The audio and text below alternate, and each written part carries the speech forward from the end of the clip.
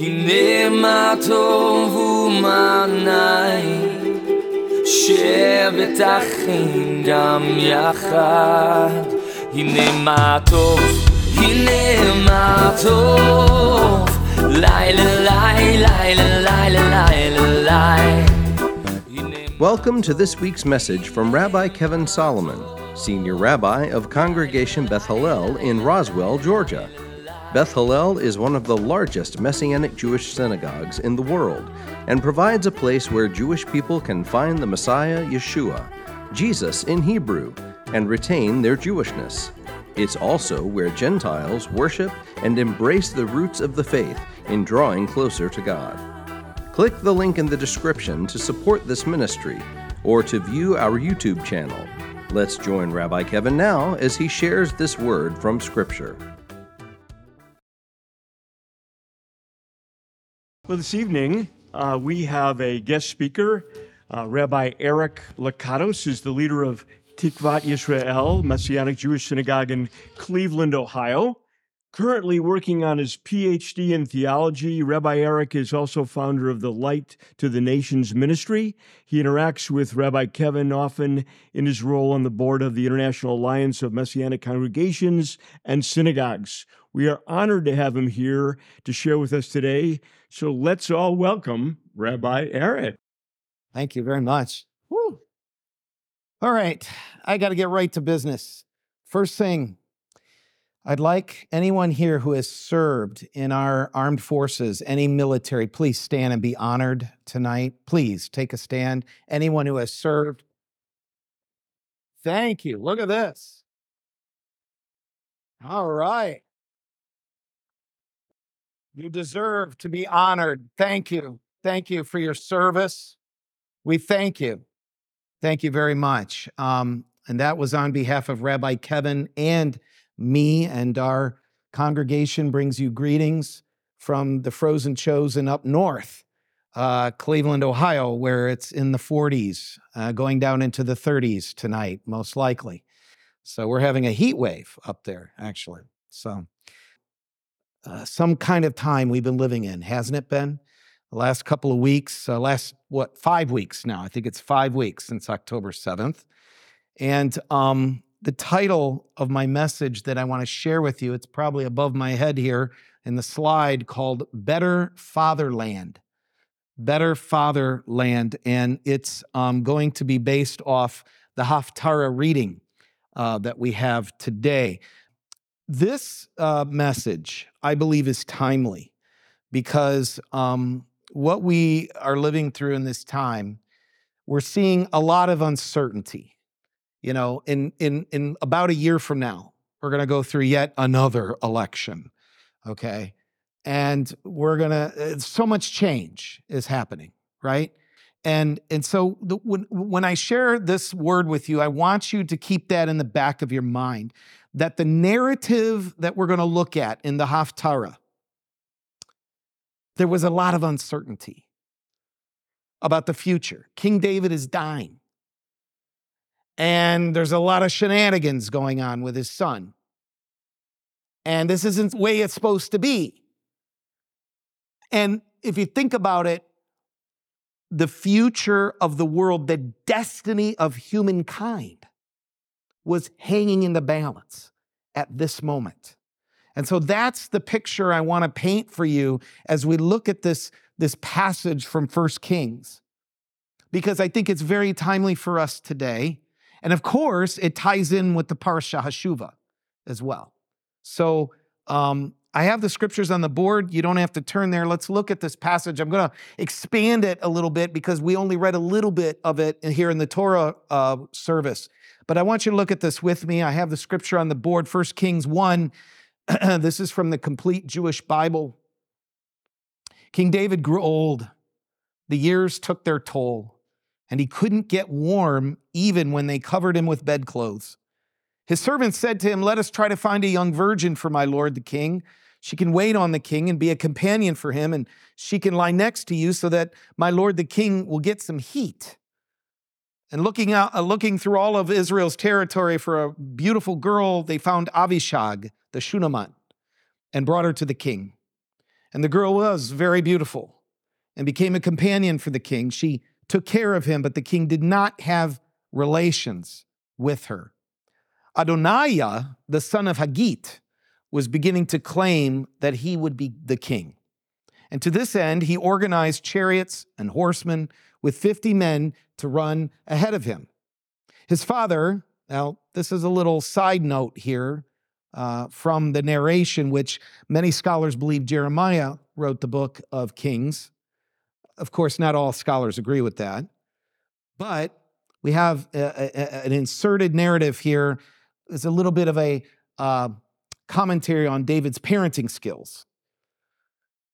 His father had never in his life confronted him by asking, why are you behaving this way? In other words, this kid has never been disciplined. This is an undisciplined child of the king, born with a silver spoon in his mouth, little brat, if you will. All right? So, but now he's much older, right? He's an adult and he's out of control now because he's never been disciplined. So, by the way, he's a very handsome man. So that just makes it even worse. He was born next after Avshalom, and he conferred with Yoav, the son of Tsuriah, and Abiatar, the Cohen, and both supported Adoniah. So how many of you know what it feels like to get a stab in the back?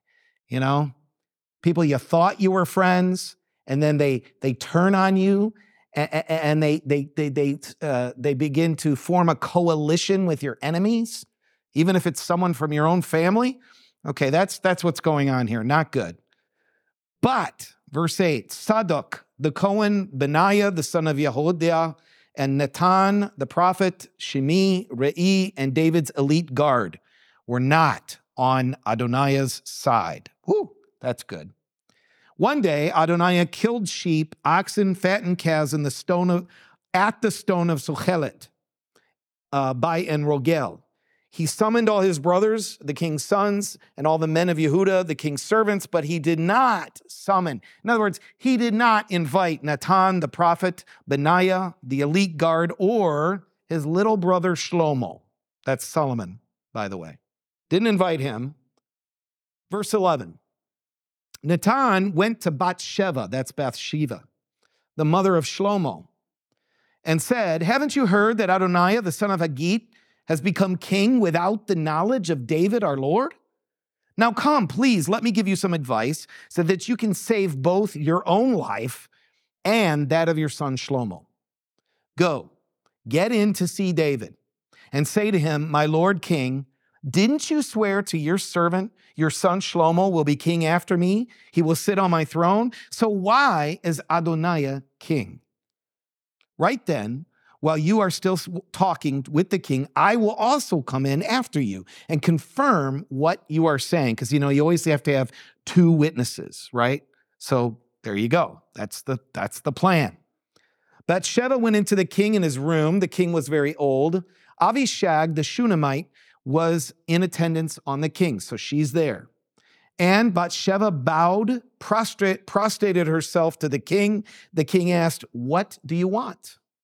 And she answered him, my lord, you swore by Adonai your God that your servant, your son Shlomo, will be king after me and he will sit on my throne. But now here is Adoniah ruling as king, and you, my lord, the king, don't know anything about it. He has killed oxen, fatted calves, and sheep in great numbers, and he has summoned all the sons of the king, Abiatar the Cohen, and Yoav the commander of the army, but he didn't summon Shlomo, your servant. As for you, my lord the king, all Israel is watching you. They are waiting for you to tell them who is to sit on the throne of my lord the king after him.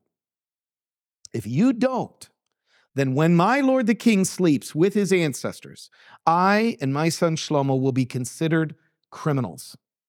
And right then, at that moment, while she is still talking with the king, Natan the prophet. Now, by the way, you remember who Natan was, right? He confronted David when David, first met Bathsheba. We don't have to go back to that narrative, but just a reminder, all right? This guy has some authority with David, okay? Remember that. Verse 23. They told the king, Natan the prophet is here. Okay, hello, Nathan has arrived. Adoniah, did you say, my lord the king, Adoniah is to be king after me? He will sit on my throne? For he has gone down today and killed oxen, fattened calves, and sheep in great numbers, and he has summoned all the king's sons, the commanders of the army, and Abiathar, the Cohen, and right now they are eating and drinking in the presence and proclaiming, long live King Adoniah. Boy, he's making it real dramatic here, right? But he didn't summon me, your servant, or Tzadok the Cohen, or Benaiah, the son of Yehoiada, or your servant Shlomo. Is this authorized by my lord the king without your having told your servant who would sit on the throne of my lord the king after him? King David answered by saying, summon Bathsheba to me. She entered the king's presence and stood before the king. Then the king swore the oath, as Adonai lives, who has delivered me from all adversity, as I swore to you by Adonai, the God of Israel. Your son Shlomo will be king after me. He will sit on my throne in my place. So will I do today. Bathsheba bowed her face to the ground, prostrating herself to the king, and she said, let my lord King David live forever. King David has lived forever. That has been fulfilled. Now, this week's Haftarah reading coincides with the parasha because you have Eliezer, servant of Abraham, looking for the next matriarch of Israel. And here in the Haftarah, you have the next king of Israel. So this is all about succession, the next generation. Very important. And what we see happening, and I said to you earlier, there was much fear at this time. There was uncertainty. People saw things that were happening that didn't make sense.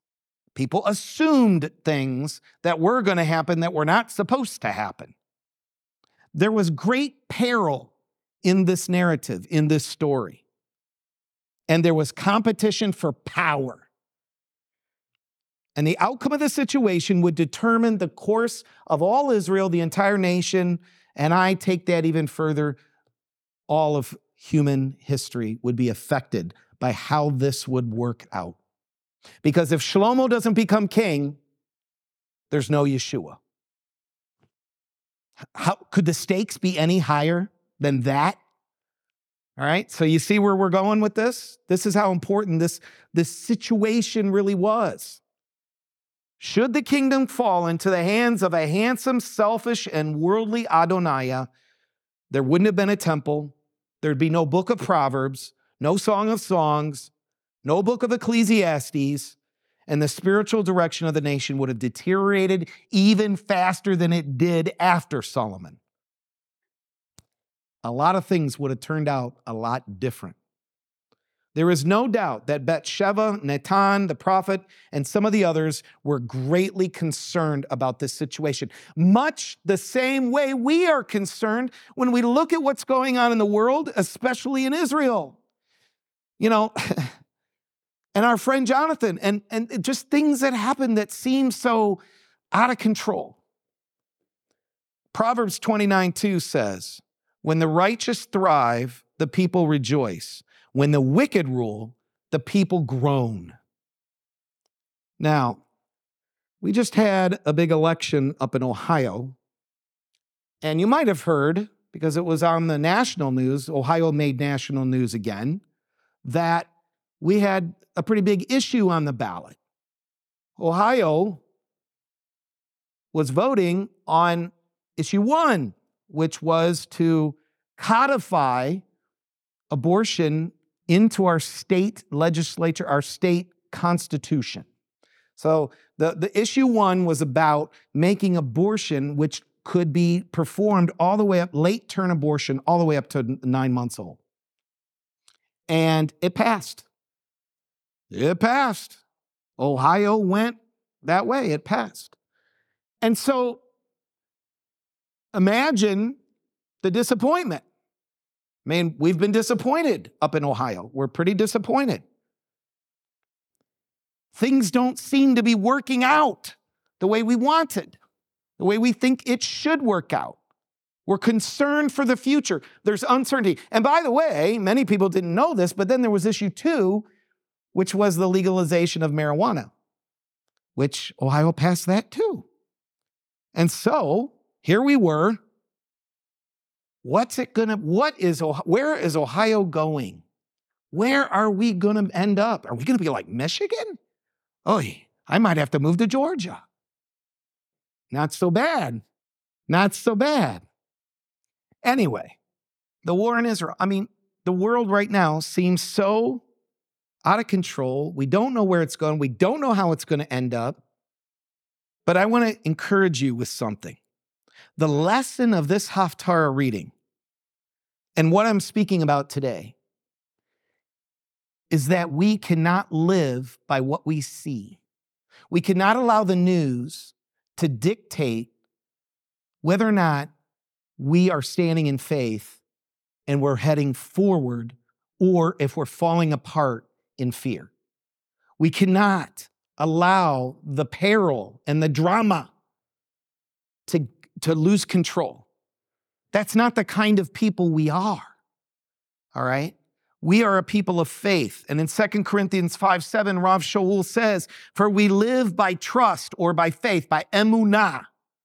The Hebrew word is emunah, faith, which it's like bitachon, it's trust. When you trust somebody, that's golden. When you lose trust, it's more valuable than money, isn't it? You lose your reputation.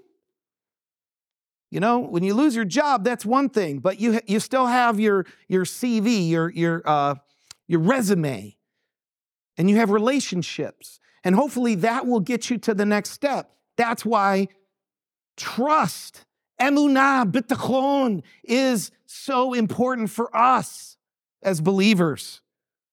Bathsheba and Natan, the prophet, and others, they saw the enemies of David conspiring. And the enemy was rejoicing. We see all kinds of things in the world right now. I'm telling you, I don't understand. We had in downtown Cleveland, we had pro-Palestinian marches. And I'm like, can you really be standing up for Hamas right now? It can't enter my mind. But that's what we see going on. And so very much like I can identify with Nathan, okay? I can identify with Bathsheba. Lord, did you say this? Are you actually permitting this? We see things in our world that are extremely distressing, but we cannot live by what we see.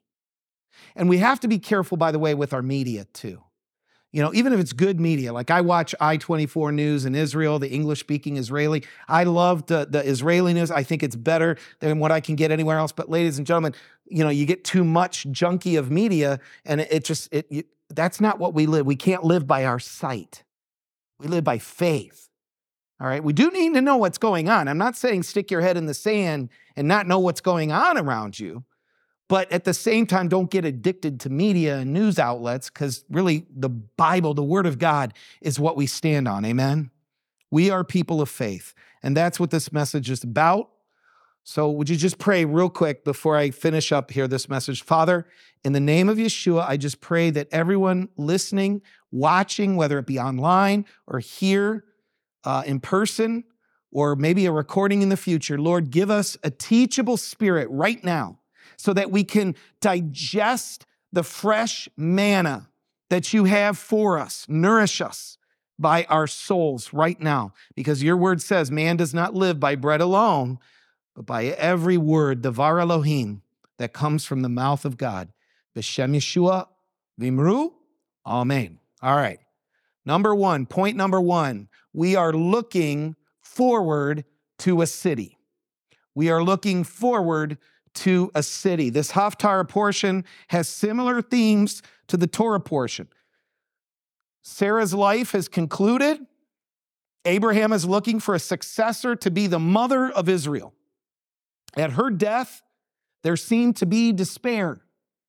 Isaac was never allowed to leave Eretz Israel. How in the world could he find a wife? A lot was at stake. The stakes were high, just like with David. And as with both the Torah portion and this Haftarah, we learn how believers trust Hashem. Eliezer prayed. What an awesome narrative that was, and how true it was.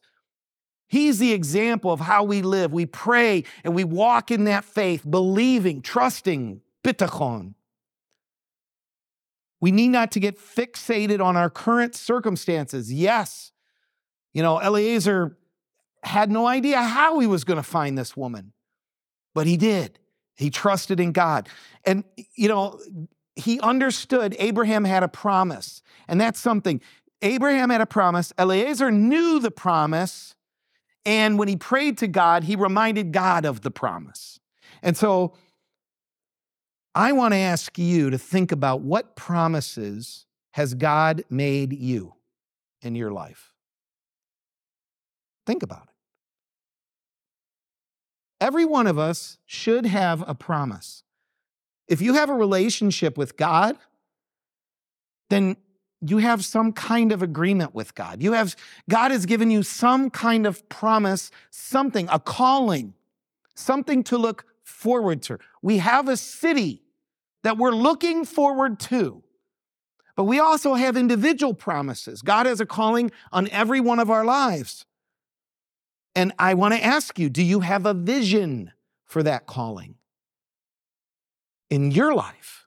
What is it God has called you and promised you that perhaps you haven't stepped out yet, like Eliezer did? Maybe some of you are called to start a business, start a worship band. I don't know. Maybe God has a ministry that you should be doing, but whatever reason, I'm not sure. It's too much question. I won't do anything until I know for sure. Well, you'll probably never do it then. It doesn't work that way.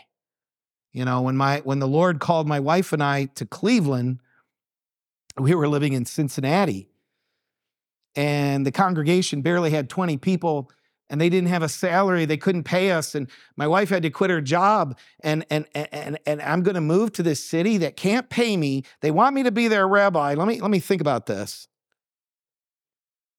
Most people say, nope, no, thank you. No, that was the Lord. I didn't know how I was going to get paid. She had to quit her job. I didn't know how she was. We had a house to sell, and guess what? It was 2007. You remember what happened in 2007? Hello. It's never going to be a walk in the park. 2 mortgages, 2 houses. I can't sell the one in Cincinnati. Oy gewalt. What am I going to do? We're always in peril. That's the way it is when you're a Jew. Get used to it. And if you're not Jewish, and if you're going to hang out with us, well, join the club. This is the way it is. You're always in peril. Someone's always trying to kill you. Someone hates you. Someone wants to take everything you have. And that's it. That's life. But yeah, and I'm scared to wear this in public. I didn't wear it in the airport, I can tell you that. I saw one other Jew there, and I almost went up to him and said, you sure you want to be wearing that right here? Not kidding. It's bad out there. And, Ohio, what can I say? Lord, we have got to be walking in faith. Amen? So here's what I want to show you. Hebrews 11:1. The writer of Hebrews, he's writing to Messianic Jews in the first century. We don't know. He's the ghostwriter. We don't know who he is. Trusting, he says, bitachon, is being confident of what we hope for, convinced about things we do not see. So if we walk around by looking at, if we respond to everything we see around us, we're going to fall apart. We can't walk by what we see. So what we don't see, the hope, the vision of our future, the promise of a city that God has promised us, we keep our eyes fixed on that, not whether or not someone has a salary for me, not whether or not I can sell my other house. No, keep your eyes fixed on the prize, the promise. That's what we all have to keep our eyes fixed on. And so we got to be confident of what we don't see. I don't know how in the world I was going to get paid, how in the world I'd move my family, buy a new house, sell the old house, try to make it happen. I didn't know. And you're never going to know how it's going to work out. You can't wait around for the promise to come on its own. You have to step out in faith yourself. That's the Messianic Jewish way. That's the Messianic lifestyle. But verse 2 says, it was for this scripture that Scripture attested the merit of people of old. So what he's saying here is, now I'm going to show you some famous Messianic Jews that deserve recognition, and they are the example for us today. All right? Their merits. And so he jumps to verse 6. Look at verse 6 here. Without trusting, if you don't have trust, it's impossible to be well-pleasing to God. You can't please God if you're not trusting in him. Amen? Because whoever approaches him must trust that he exists. If you don't trust him, that means you really don't believe he's there. All right? And then and that he becomes a rewarder of those who seek him out. So at least trust that if you step in faith and trust him and his promise, that there's a reward coming, okay? You can't see it, but that's faith, that's trust. If you could see it, it's not really faith, is it? Now, verse 8, by trusting Abraham, the first Messianic Jew, Abraham saw my day, and he was glad, amen? That means he saw forward the Messiah. He was a Messianic Jew.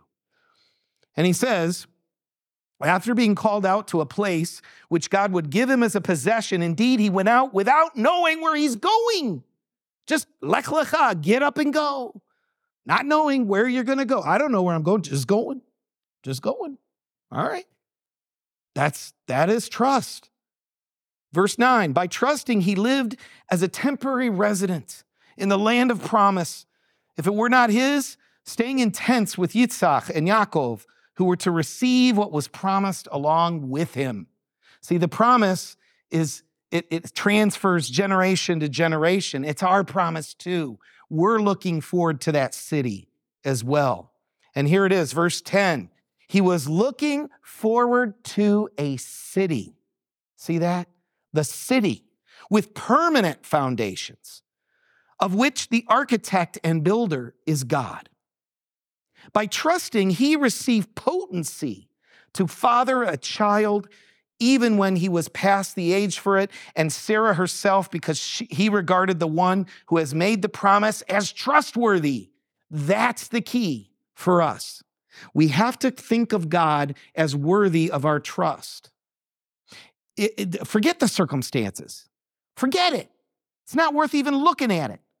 You got to know what's going on. Okay, you do. But then consider, is God worth trusting? Yeah, he is. Has he ever failed any of his faithful ones? You know, isn't there a verse that says, I think, I've never seen the righteous looking for bread, right? Begging. Right. So do we really have to be afraid? We have to consider God worthy of our trust. I love that. Verse 12, therefore this one man who was virtually dead fathered descendants as numerous as the stars of the sky, as countless as the grains on the sand of the seashore. And all these people kept trusting until they died without receiving what was promised. They had only seen it and welcomed it from a distance, while acknowledging that they were aliens and temporary residents on earth. We're only here for a short time, guys. This is temporary. It really is. But then here's the kicker, verse 14.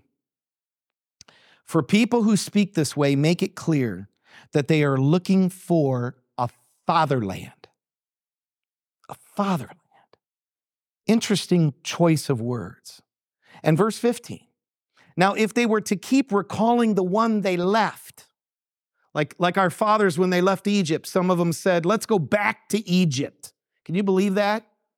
Let's go back to being enslaved? Really? And some believers do that. They want to go back to their old way of living in sin. That's like going, a hostage being released and saying, I guess I'll go back with Hamas. Why would you do that? Why would you do that? But if they keep looking backwards at where they came from, then they'll go back. But here it says they would have an opportunity to return. So you don't want to go back where you came from. Verse 16, but as it is, they aspire to a better fatherland, a heavenly one. This is why God is not ashamed to be called their God, for he has prepared for them a city. Friends, as Abraham was looking forward to a permanent dwelling, not dwelling in tents, but a permanent dwelling, we are in the same positions. Not only do we have the promise and the inheritance of Eretz Israel, the land, which is great. It's here on earth. But we also have better promises of a better fatherland, a heavenly one. The writer of Hebrews is speaking to first century Messianic Jews, and he's reminding them, Rome is on top of them. The temple was about to be destroyed. At the time of the writing of Hebrews, it was still standing. But Rome was everywhere. And there was, about that time, the first Jewish revolt started against Rome. And there were the Sicaries. You know what a Sicari was? The daggers, zealots. Did you know that there were Messianic Jewish zealots too? Is what they were. It's part of the things that I'm studying in my PhD and my research. They were called Sicari, daggers. And many of them were believers, actually, in Yeshua. Sadly, because we don't promote violence and murder to take the kingdom of God. But that is what existed in the first century. And so there was it's the same kind of thing going on today. There was war, there was uncertainty, there was terrorism, there was Rome, the Jews, we were about to be kicked out, we were about to lose the temple. And you have to remember that this is the same condition they were in. And it was written to Messianic Jewish believers. Dr. David Stern says this about this passage we just looked at. The author is thinking Jewishly, he says, remaining conscious of several levels of meaning.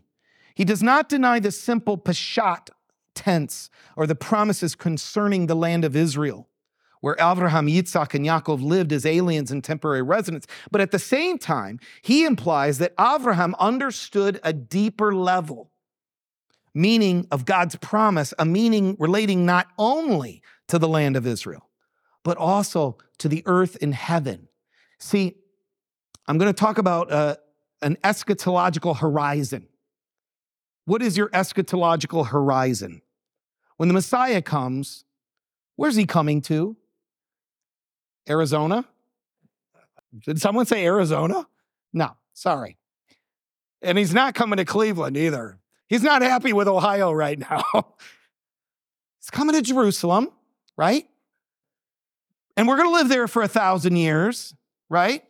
And this is pretty much, I'm talking Messianic Jewish theology here, Messianic Jewish eschatology. Now, some people believe the rapture will be, sooner rather than later. Some say before the tribulation, some say after, some say mid-trib, okay? But the point of it all is, we know it's going to happen. And we know Messiah is going to reign on the earth for 1,000 years. Can we at least agree on that? Because that's what the text says, all right? We can at least agree on what the text says. But we also know that it's not just limited to a physical real estate, that there is what scholars call, the long term, the after the Messianic reign on the earth. There is what comes after the new creation, the new heavens, the new earth, eternity, okay? And being with God for eternity is part of that promise. It's a package deal. It's not like what some people think, some scholars think it's just all up high in the sky heaven and there's nothing on earth at all, because we see Israel being restored, and even in the peril that it's in now, we are going to see Israel delivered. Amen? Oh man, I know it. I know it. Whew. During our worship, I was just thinking how great it's going to be when this war is over and Israel is victorious and its enemies are put under its feet, and we are going to live to see that. Hallelujah. We are going to see miracles. And when the Messiah comes, oh, imagine, whoo, when he's coming and reigning from Israel. I mean, come on, if you're Jewish, that means 3 times a year you got to be in Jerusalem. You might as well move to Israel at that point. And I think the Ministry of Interior is going to have a different outlook on Messianic Jews at that point. Amen? You know what I'm talking about. But what I'm trying to say here is, it's in Messianic Judaism, it's not just in heaven, and it's not just on earth, it's both. As it is on earth, as it is in heaven, amen? And so, the promise of a better fatherland does not nullify the promise of our land of Eretz Israel being restored. Ezekiel 11:16 says, Adonai Elohim says this, true, I removed them as far as away from the nations, and I scattered them among the countries. Nevertheless, I've been a little sanctuary for them in the countries where they have gone. Therefore, say, Adonai Elohim says this, I will gather you from the peoples, collect you from the countries where you have been scattered, and I will give the land of Israel to you. We can stand on these promises today for Israel. We don't have to wonder how this is all going to work out. We know how this is going to work out. We are going to be victorious. Amen. Our people are going to rise above the circumstances. We're going to call on our God, and he is going to give us the victory. Amen. We just sang about it here a few moments ago. This is the promise of a better fatherland. We cannot look back. We can't afford to look back on our sin or go back into exile. We must stay focused as Abraham did. Point number 2. Number 2, plowing forward, not backward. Kadima, amen? Kadima, forward. The writer of Hebrews says that the saints of old did not look backward from the land, but they kept looking forward to where they were going. Now, what does this mean for us today, living in these days? How are we supposed to live? Look at Luke 9. Verse 57 on this screen. As they were traveling on the road, a man said, I will follow you wherever you go. And Yeshua answered him, the foxes have holes, the birds flying have nests, but the Son of a Man has no home of his own. I had 2 homes at one time. What was I going to do? Verse 59, to another he said, follow me. But the man replied, sir, first let me go away and bury my father. And Yeshua said, let the dead bury their own dead. You go and proclaim the kingdom of God. Yet another said, I'll follow you, sir, but first let me say goodbye to the people at home. And Yeshua said to him, no one who puts his hand to the plow and keeps looking back is fit to serve in the kingdom of God. Folks, this is important. If you don't remember anything else I say, please remember this. There's a reason we can't look back. We can't afford to look back. It's like being Lot's wife, looking back. Our salvation is at risk if we start looking back. Okay? This is what Yeshua is saying. I'm not saying it. He's saying it. If you keep looking back, you put your hand to the plow, you look back, you're not fit to serve in the kingdom of God. That's his words, not mine. Interpret it the way you want to. But you know what? I wouldn't risk it. I wouldn't test it. Nothing must get in the way. Worrying about your income, worrying about, trying to have all the answers laid out before you make a decision. You're never going to do it. That doesn't mean we can't enjoy our lives and our families and consider others and that sort of thing. But what it does mean that if we put other obligations of family and personal lives over our faith and our emunah and our bitachon with Yeshua, then we're not fit to serve him in the kingdom of God. We were not put on this earth to simply take up space. We were not put here, created by God. Our mothers did not labor for hours to bring us into this world so that we could just take up oxygen. Right? We have a promise and we all individually have a calling. You were not here to plow and care for the land and to look back.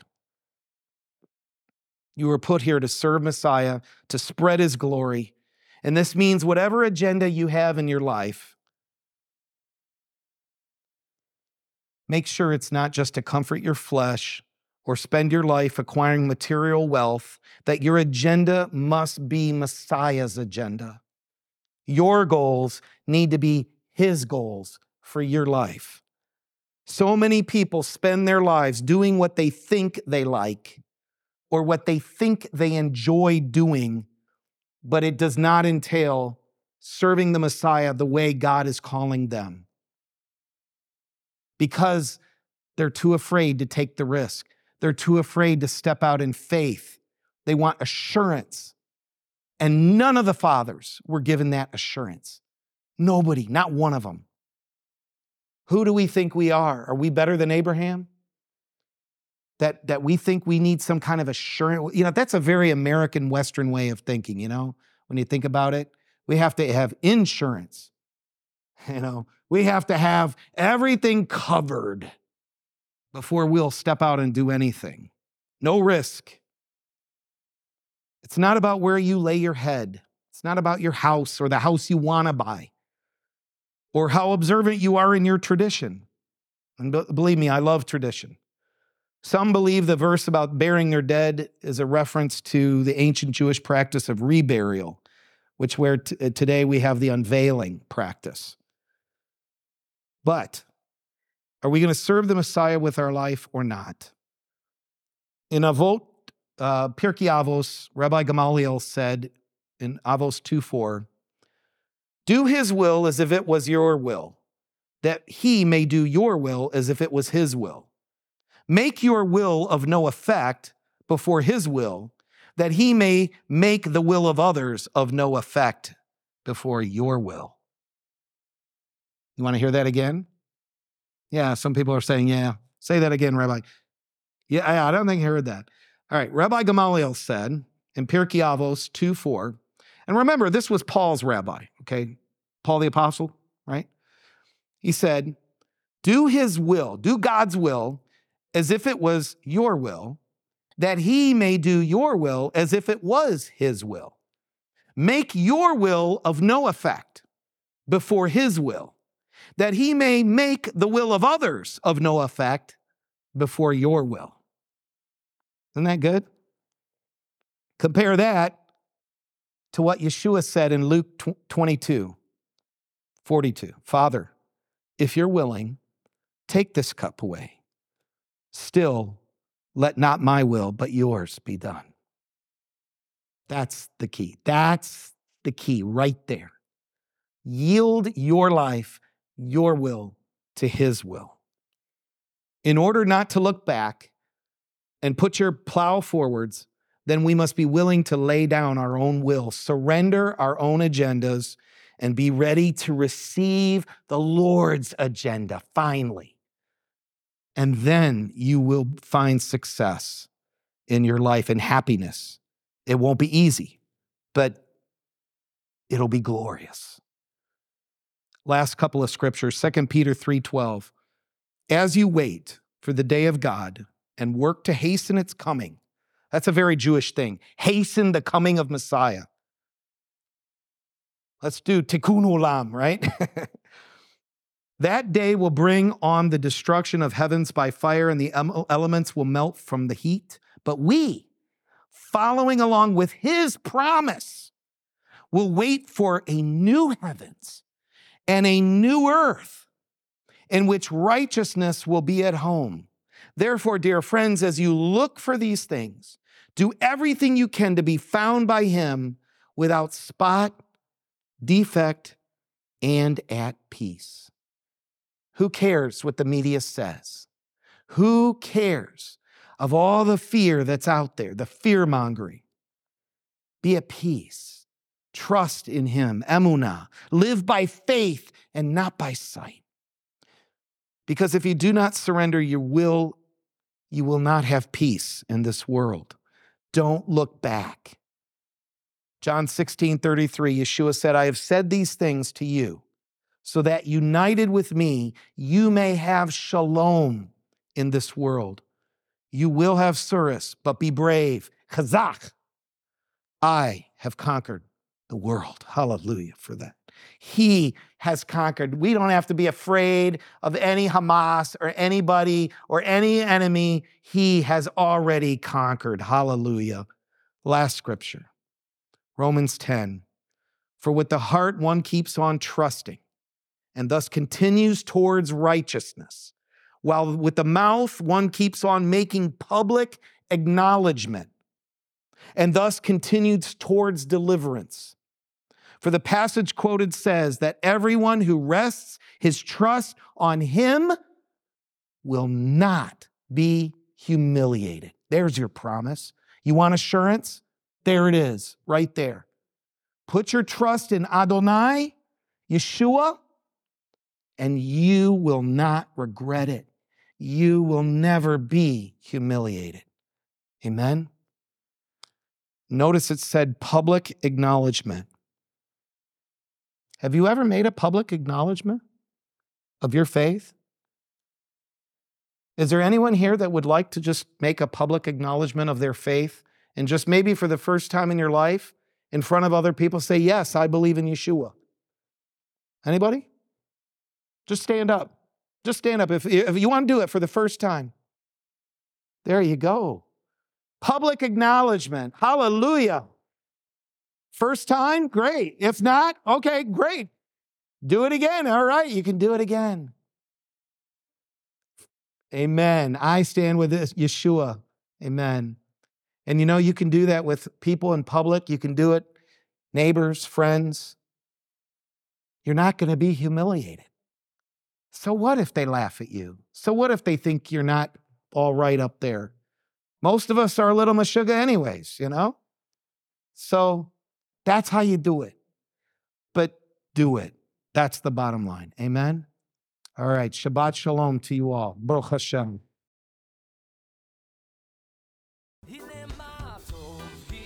Thank you for listening to this week's message from Rabbi Kevin. Please like, subscribe, and share this link with a friend. We would be grateful to receive your tax-deductible gift to further the good news of Messiah Yeshua. To make a contribution, please click on the PayPal link in the description. Also, to view our regular services, click the link in the description for our YouTube channel. If you would like more information about Yeshua the Messiah or how you can become part of our Beth Hallel family, please visit our website at www.bethhallel.org. That's BETHHALLEL.org. Or call 770-641-3000. If you are in the metro Atlanta area, please visit us for an Arab Shabbat service, Friday nights at 8 o'clock, or Shabbat services, Saturday mornings at 11. God bless and shalom.